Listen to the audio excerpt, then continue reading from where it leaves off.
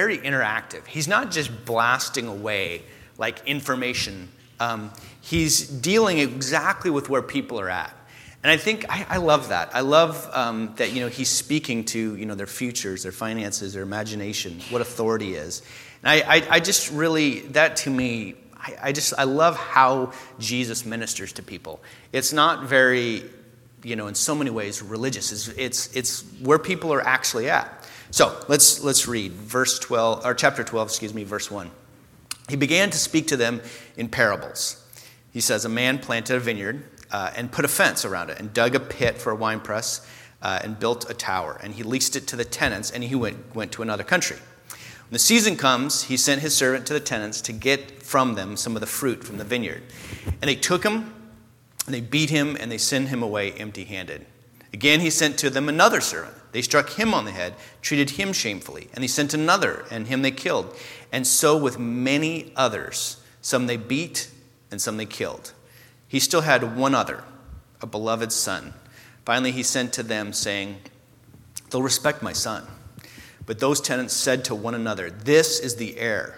Come, let's kill him, and the inheritance will be ours. And they took him, and they killed him, and they threw him out of the vineyard. What will the owner of the vineyard do? He will come and destroy those tenants and give the vineyard to others. This is an interesting little parable, little story that he's sharing here. A day of reckoning will come one day. This owner of these vineyards, a lot of people think the way it works is that they wouldn't pay money each month, that they would actually, part of their rent would be, getting the juice or the olives or, whatever it is that they're building. That's kind of the rent. And this owner, he's incredibly patient. He sends so many people. He sends 4, right? The sent a servant, another, and then many others. And then, so 4 plus many others. So he sends, a dozen people. They were all beat or killed. And yet he keeps sending people. He keeps sending people back. And I think it speaks to something really important on the owner's part. This is a parable of Jesus, of God sending Jesus to Israel, and they keep on stoning the prophets. We kind of get to that at the very end of it. But I think it speaks to something real important, and there's a big difference between revenge and reckoning. Revenge is more from personal moral outrage, punishment that comes from personal vengeance, like you're punishing somebody else because of what you believe to be right or wrong. Reckoning is more of an action setting something right by calculation, by like what's right in this situation, what's right and what's wrong. And it reminded me of the story in John chapter 8. Remember the woman who was caught in the act of adultery?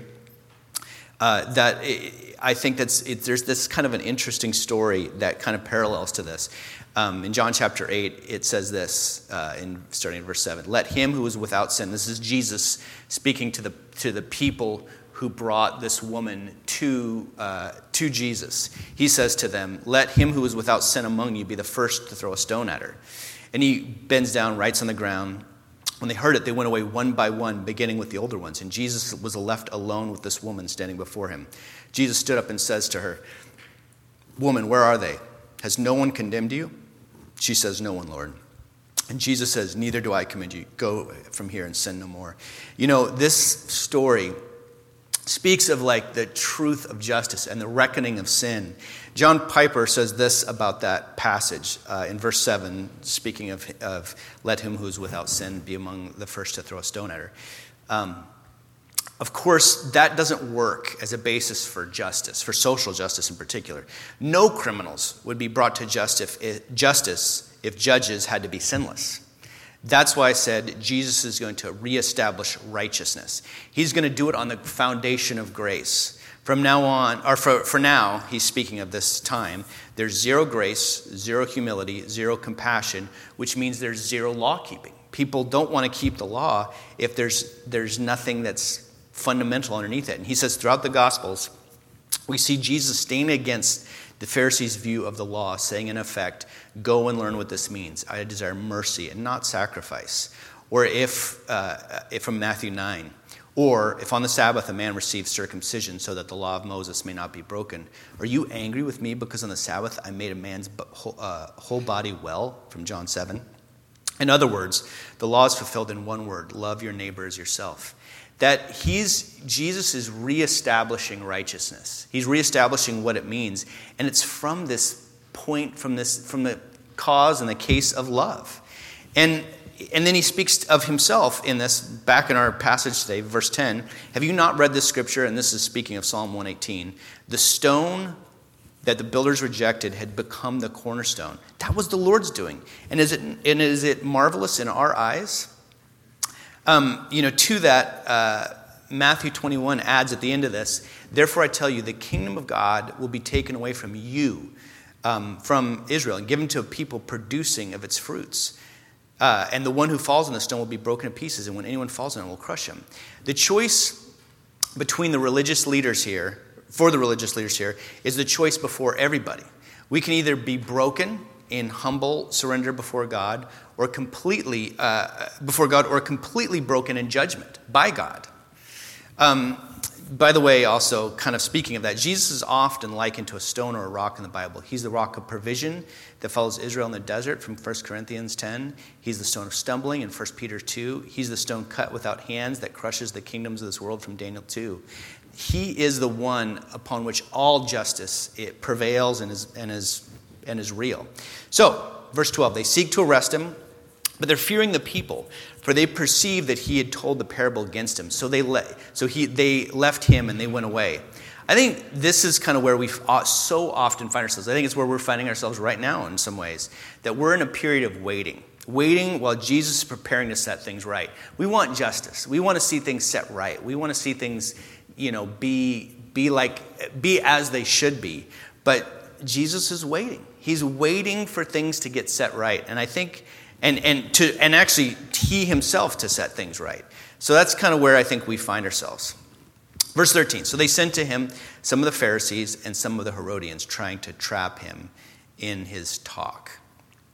And they come to him and they're saying, Teacher, we know that you're true. You don't care about anyone's opinion. You're not swayed by appearances, but truly teach the way of God. And is it lawful, they're asking, is to pay taxes to Caesar or not? Should we pay them or should we not? But knowing their hypocrisy, and I think this is where Jesus, he's now interacting with their question about finances and about, what they should do. Should they pay taxes? Should they not pay taxes? They're asking these questions, but he knows their hypocrisy. And I think, verse 15 here says that's their sin. They're flattering Jesus, trying to trap him in a test. I recently had a friend of mine, I think we all have questions like this, that, what should we do? How should we act? What should we be like? And a friend of mine was telling me a story about a friend of theirs who was trying to quit smoking.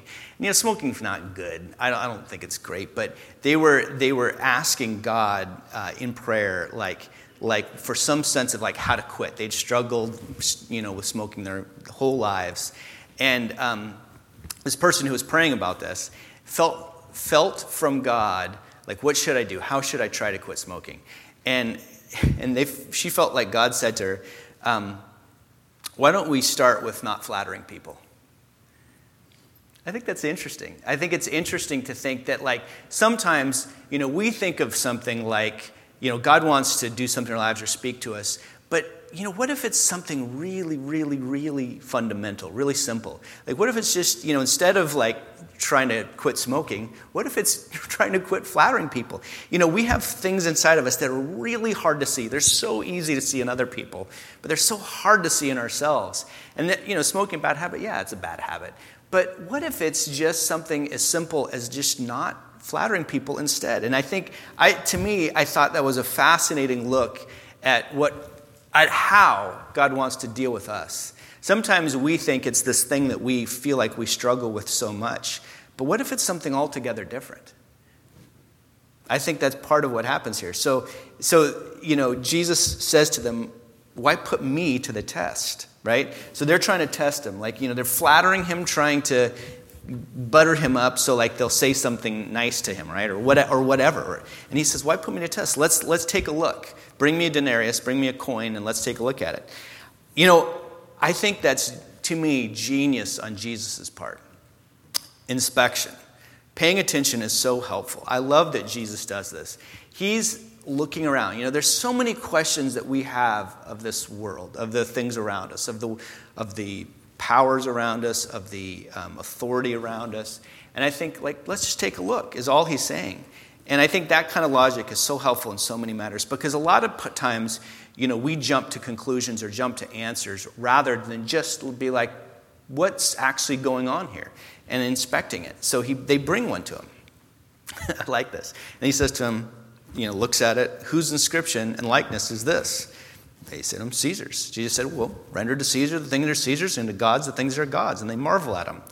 I think that's a great way to look at our lives. Clearly, God lays out if people have a claim on things, like this is his, right? Then it's his. Then great. Whatever is his, go for it. You know, then the question kind of comes up, what does God have a claim on? And I think, you know, whatever is his, right? Whatever looks like him.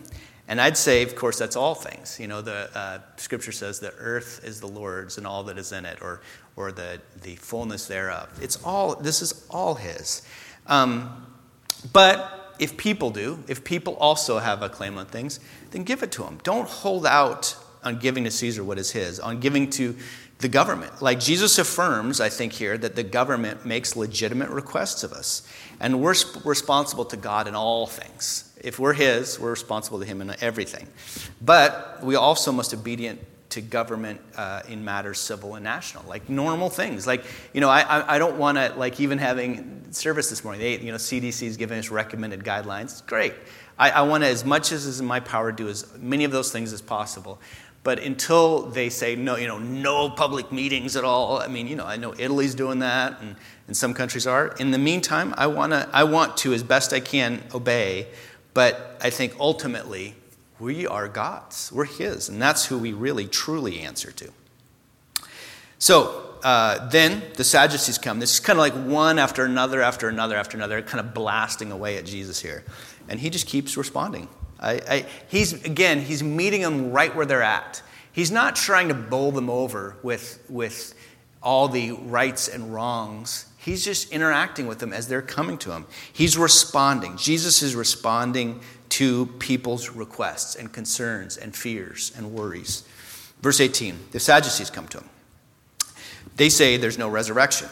And they asked him a question, maybe a hypothetical question, saying, Teacher, Moses wrote for us that if a man's brother dies and leaves a wife but leaves no child, the man must take the widow, raise up for an offering for his brother. That there were 7 brothers. The first took a wife, and when he died, he left no offspring. The second took her and died, leaving no offspring. And the third likewise. And then the 7 left no offspring. Last of all, the woman also died. In the resurrection, when they rise again, whose wife will she be? For she had 7 as her. For 7 had her as a wife. So this is kind of imaginative question as to whose wife is this? If 7 brothers married her, no one had offspring, no one had kids from these relationships. What's the deal? What happens in the resurrection? Remember, they didn't believe in the resurrection.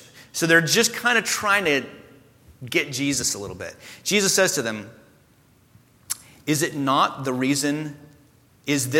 reason you are wrong? Because you neither know the scriptures nor the power of God. He's like, you know, you're not paying attention to the scriptures, and you don't understand God's nature, his power. For when they rise from the dead, they neither marry nor are given in marriage, but are like the angels in heaven. Whoa. And as for the dead being raised, have you not read in the book of Moses, in the passage about the bush, how God spoke to him, saying, I am the God of Abraham, the God of Isaac, and the God of Jacob. He's not the God of the dead, but of the living. You are quite wrong. Woo! I don't want to hear those words from Jesus. You are quite wrong. Yeah, again, the Sadducees are the ones who don't believe in the spiritual. If you die, you're dead. That's how they see things. I think there's a few really interesting things that you see here from Jesus. One, he's quoting scripture in the second half there, but the first half, the verse 25, when they raise from the dead, they neither marry nor give in marriage, but they're like angels in heaven. He's saying this. Jesus is sort of giving out this bit of information. We're not married in heaven. But we're like angels in heaven. I think that's also kind of interesting here. So marriage, is a dim picture here of what an eternal life with God is like. It's not all the same. This, we talk about 1 Corinthians talks about things being come to perfection. And the perfection of marriage in heaven is not necessarily to each other, to our spouses, but we are the bride of Christ. We are his, ultimately, eternally. So it kills a little bit of the whole Mormon world's, they have their own world's idea. That kind of gets rid of that. Also that we're, John 3:2 says that we're made like him, along with this thing that we're like angels in heaven. So how that works out, I don't quite know. I don't know what that looks like, but we have bodies brought to perfection. All will be well. I think that, to me, is just a little picture. We don't have, all of what heaven is like. We don't quite know. We know these little kind of bits and pieces of it. There's not marriage like we know of it here. We're more like angels in heaven. We're made like him. We have perfect bodies. The asphalt is gold in heaven. Just these little kind of tidbits we have. It's not all completely clear. But I think it's interesting to me that at the end of this bit here of Scripture, Jesus lays out to the Sadducees, you are quite wrong. I think, what's interesting? I think the Sadducees, the Pharisees, all these people that are coming to Jesus and testing him, I believe they're honest, earnest, hardworking, and still wrong. I think it's interesting that we can find ourselves, doing in so many ways a lot of the right things, the right attitudes, but still be wrong. And I don't believe it's a sin to be wrong. We can always turn towards what's right. We can always turn towards God and his word, his scripture, the power of God. We can always turn towards him. I don't think these guys are in sin in that they're wrong, but they are wrong. And that's what he says here. You're quite wrong. You don't understand it fully. And we see that in this next scripture too. Now this one is just one of the scribes came up. It says, verse 28, and heard them disputing with each other, arguing with each other. And seeing that he answered them well, he's apparently listening to these different arguments about this imagination story or, taxes, who to pay taxes to. And he asked him, of Jesus, which commandment is the most important of all? Right? I want to know. It kind of reminds me of the rich young ruler a little bit. What must I do to inherit eternal life? Similar kind of thing. What commandment is the most important of all? Jesus answers him. The most important is, hear, O Israel, the Lord our God is one. And you shall love the Lord your God with all your heart, with all your soul, all your mind, and all your strength. The second is this, you shall love your neighbor as yourself. There is no commandment greater than these two. And the scribe says to him, so this person, and remember, this would be a person who takes track of Scripture, who keeps track of it, right? So this guy probably knows the Scripture. He's like a smart, intelligent, really well put together person who reads and writes and, really smart person. So the scribe says to him, hey, you're right, teacher. You know what you're talking about. You have truly said that he is one and there's no other beside him. And to love him with all the heart, with all the understanding, with all the strength, and to love one's neighbor as oneself. Much more than all whole burnt offerings and sacrifices. So this guy's kind of telling Jesus, oh, good job. You sound like you know what you're talking about, kind of thing. And Jesus saw, verse 34, that he answered wisely. And he said to him, you're not far from the kingdom of God. And after that, no one dare ask him any more questions. Man, this guy has got some gumption. I don't know, there's probably a better word to say that. But just something in him, he's speaking to Jesus good for you kind of thing. That's bold. But I also am kind of fascinated by Jesus' response to him. You're not far from the kingdom of God. This guy believes the right things. You know what's so interesting about faith? Like James says that even the demons believe and tremble. It's not just knowledge. It's not just understanding. It's not just that we believe the right things themselves, but it's that we act on them and that we put our lives in God's hands. It's like, I don't have a stool up here, but it's like, a stool or a chair.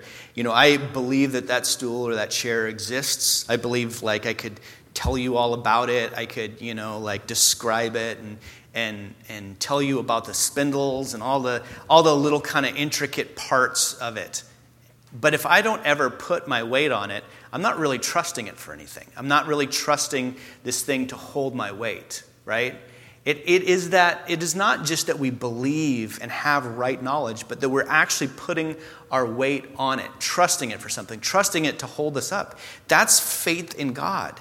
And Jesus starts to interact. So he's going back and forth with these people on this. And then he kind of gets to himself in this. And it says in verse 35, Jesus taught in the temple. He said, how can the scribes, maybe even speaking of the one he just talked to, say that the Christ is the son of David? Now, that name, the son of David, this is also besides King David, who was in the Old Testament, this is also one of the great Old Testament titles of the Messiah, founded on the covenant, the promise that God made with King David in 2 Samuel 7. It identifies the Christ as the chosen descendant of King David's royal line. So this is, the son of David is like a title for himself. And he quotes, verse 36, David himself in the Holy Spirit declared, the Lord said to my Lord, sit at my right hand until I put your enemies under your feet. David, so this is Jesus speaking, David calls himself Lord, so how is he also his son? And the great throng that heard him gladly. So now, Revelation chapter 22 says, I am the root and the offspring of David. And Romans 1:4 shows Jesus both son of David and the son of God. We must not neglect either facet or either part of Jesus' person. He's both truly man and truly God. He can only be our Savior if he's both.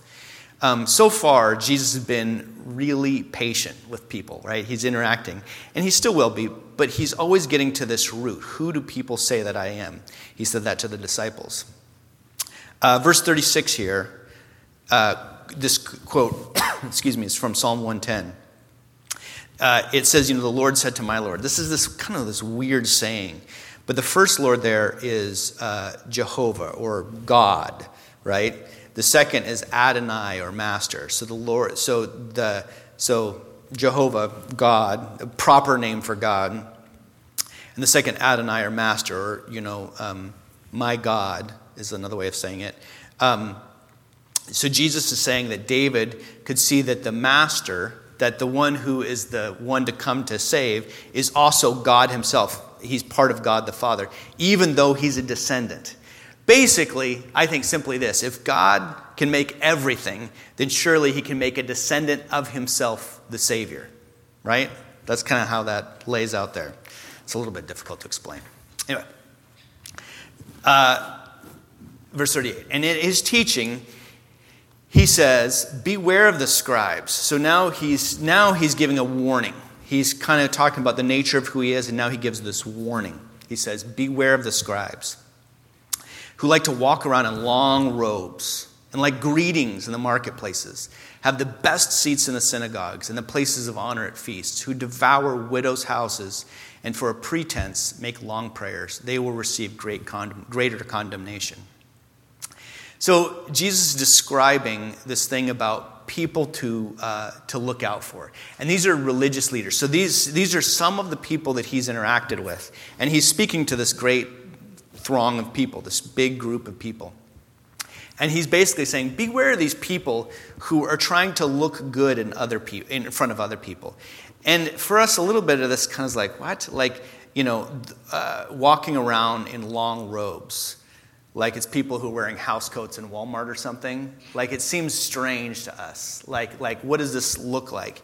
I always thought, this isn't like a thing so much anymore, but I always thought people who wore like the Bluetooth headsets, I always felt like they were trying to look cool a little bit. Like, they've got like something and like, talking to somebody who's not there. I think we get in our heads sometimes really strange things about what it means to look cool in front of other people or for other people. And I think this is kind of thing. I always had this kind of aversion. Like, sunglasses have a function, right? They're there to keep the sun out of your eyes.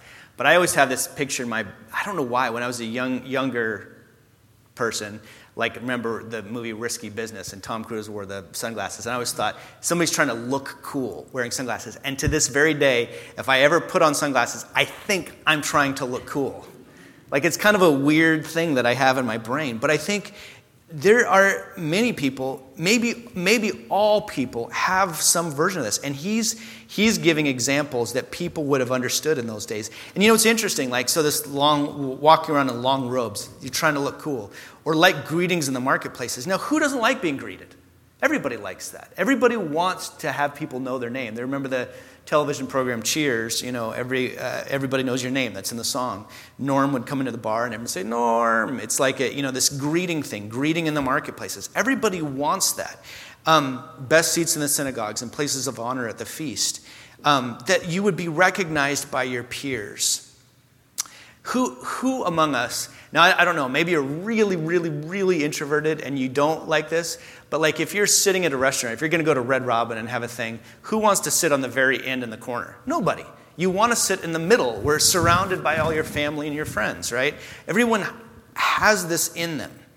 And even after that, he talks about devouring widows' houses. And just in a few verses from now here, we're going to see that these widows' houses have been taken by really evil and surreptitious means. The very same people, they're going to get the widow's last 2 coins as well, that they're taking things that are not theirs. And then lastly in this pretense for making long prayers. I think it's interesting that Jesus is pointing out that there is a motive behind a long prayer to God. Like, I don't know if I could say this, long prayers are evil or bad or a pretense for something weird. I don't know if I have the ability to say that personally. I just think it's weird. That's an attempt. Pretense is an attempt to make something that is not the case appear as true. As if you really know who God is, and if you really know who God is, you're going to pray for a long, long, long, long time, or preach for a long, long, long time kind of thing. Jesus is taking all of these things, walking around in long robes, greetings in marketplaces, best seats in the synagogues, places of honor at the feast, devouring widows' houses, pretense for long prayers, all these things, and he's saying, are your motives ill? Are your motives for bad intent or bad reason? I don't think it's in and of itself bad to have a nice seat or to be greeted, but I think Jesus is speaking to something that is deepest of all and most of all in our lives. And I think he wants to address that. He wants to address your fears, your concerns, your worries, and even how you present yourself to other people. So we end off here today with verse 41. He sits down opposite the treasury. We have a little offering box in the back. He's sitting across from it. It's kind of a little bit of a weird thing, I think. And he's watching people putting money into the offering box. Jesus, what are you doing? That's a little weird to me. Jesus is watching people put money into the offering box. Many rich people put in large sums. And a poor widow, she comes in, she puts in 2 small copper coins, which make 1 penny. He calls his disciples to him and said to them, I just think this is wild. I could never do this. Stand on the other side of the offering box, watching everyone come in and put their money in, and Jesus then makes a big deal about it. He calls his disciples to him. He says to them, truly I say to you, is he saying this out loud, really loudly? I don't know. It seems so weird to me. Hey, this poor widow has put in more than all of these other people who are contributing to the offering box, for they contributed out of their abundance. Now, Jesus knows this stuff. But she, out of her poverty, she put in everything she had, all that she had to live on. Now, a couple things about this. One, he knew something that people who were watching didn't know, for sure. But just a few verses before, he's calling these people out who are devouring widows' houses. So like a lot of times, people might not have money, so they would give of property and of other things as well. And he's saying these people are, for evil purposes and horrible intent, taking what is rightfully theirs and stealing it. Then not only is that happening, but she's also giving her last 2 coins to these very same people. Like, that just seems wild, but she has pure and undefiled religion. She is doing it because she's doing what's right. Winston Churchill says this: "We make a living by what we get, but we make a life by what we give."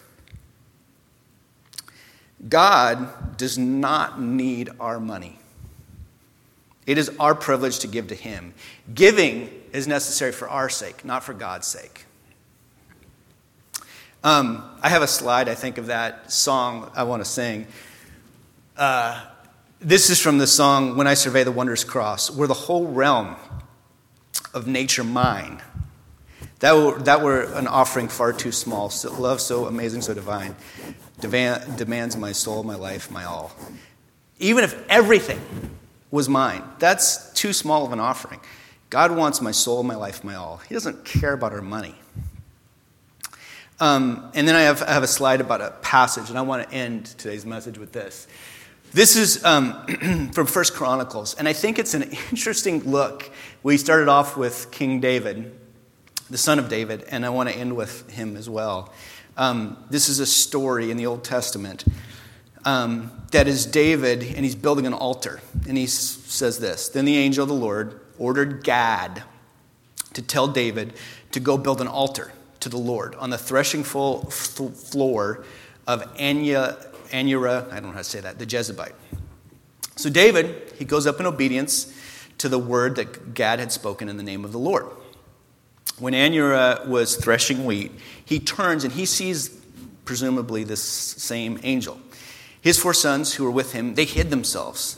Then David approaches, and when Anura looked and saw him, the king, that is, he left the threshing hole and bowed down before David with his face to the ground. David said to him, "Hey, let me have the site of your threshing floor so I can build an altar to the Lord.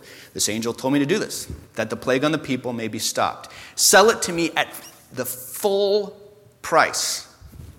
Anura says to David, "Take it. Let the Lord, the king, do whatever he pleases. Look, I'll give him the oxen for the burnt offerings, the threshing sledges for the wood, the wheat for the grain offering. I'll give all this. Don't worry. This is all for the Lord. Go, take it."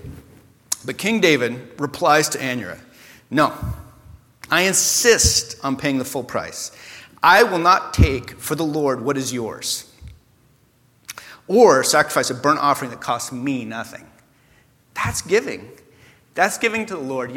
I think it's so interesting to me that, we want to so often get away with the least that we can do. And God doesn't want the most we can do. He wants it all. He wants you. He doesn't just want your stuff. He doesn't need your stuff.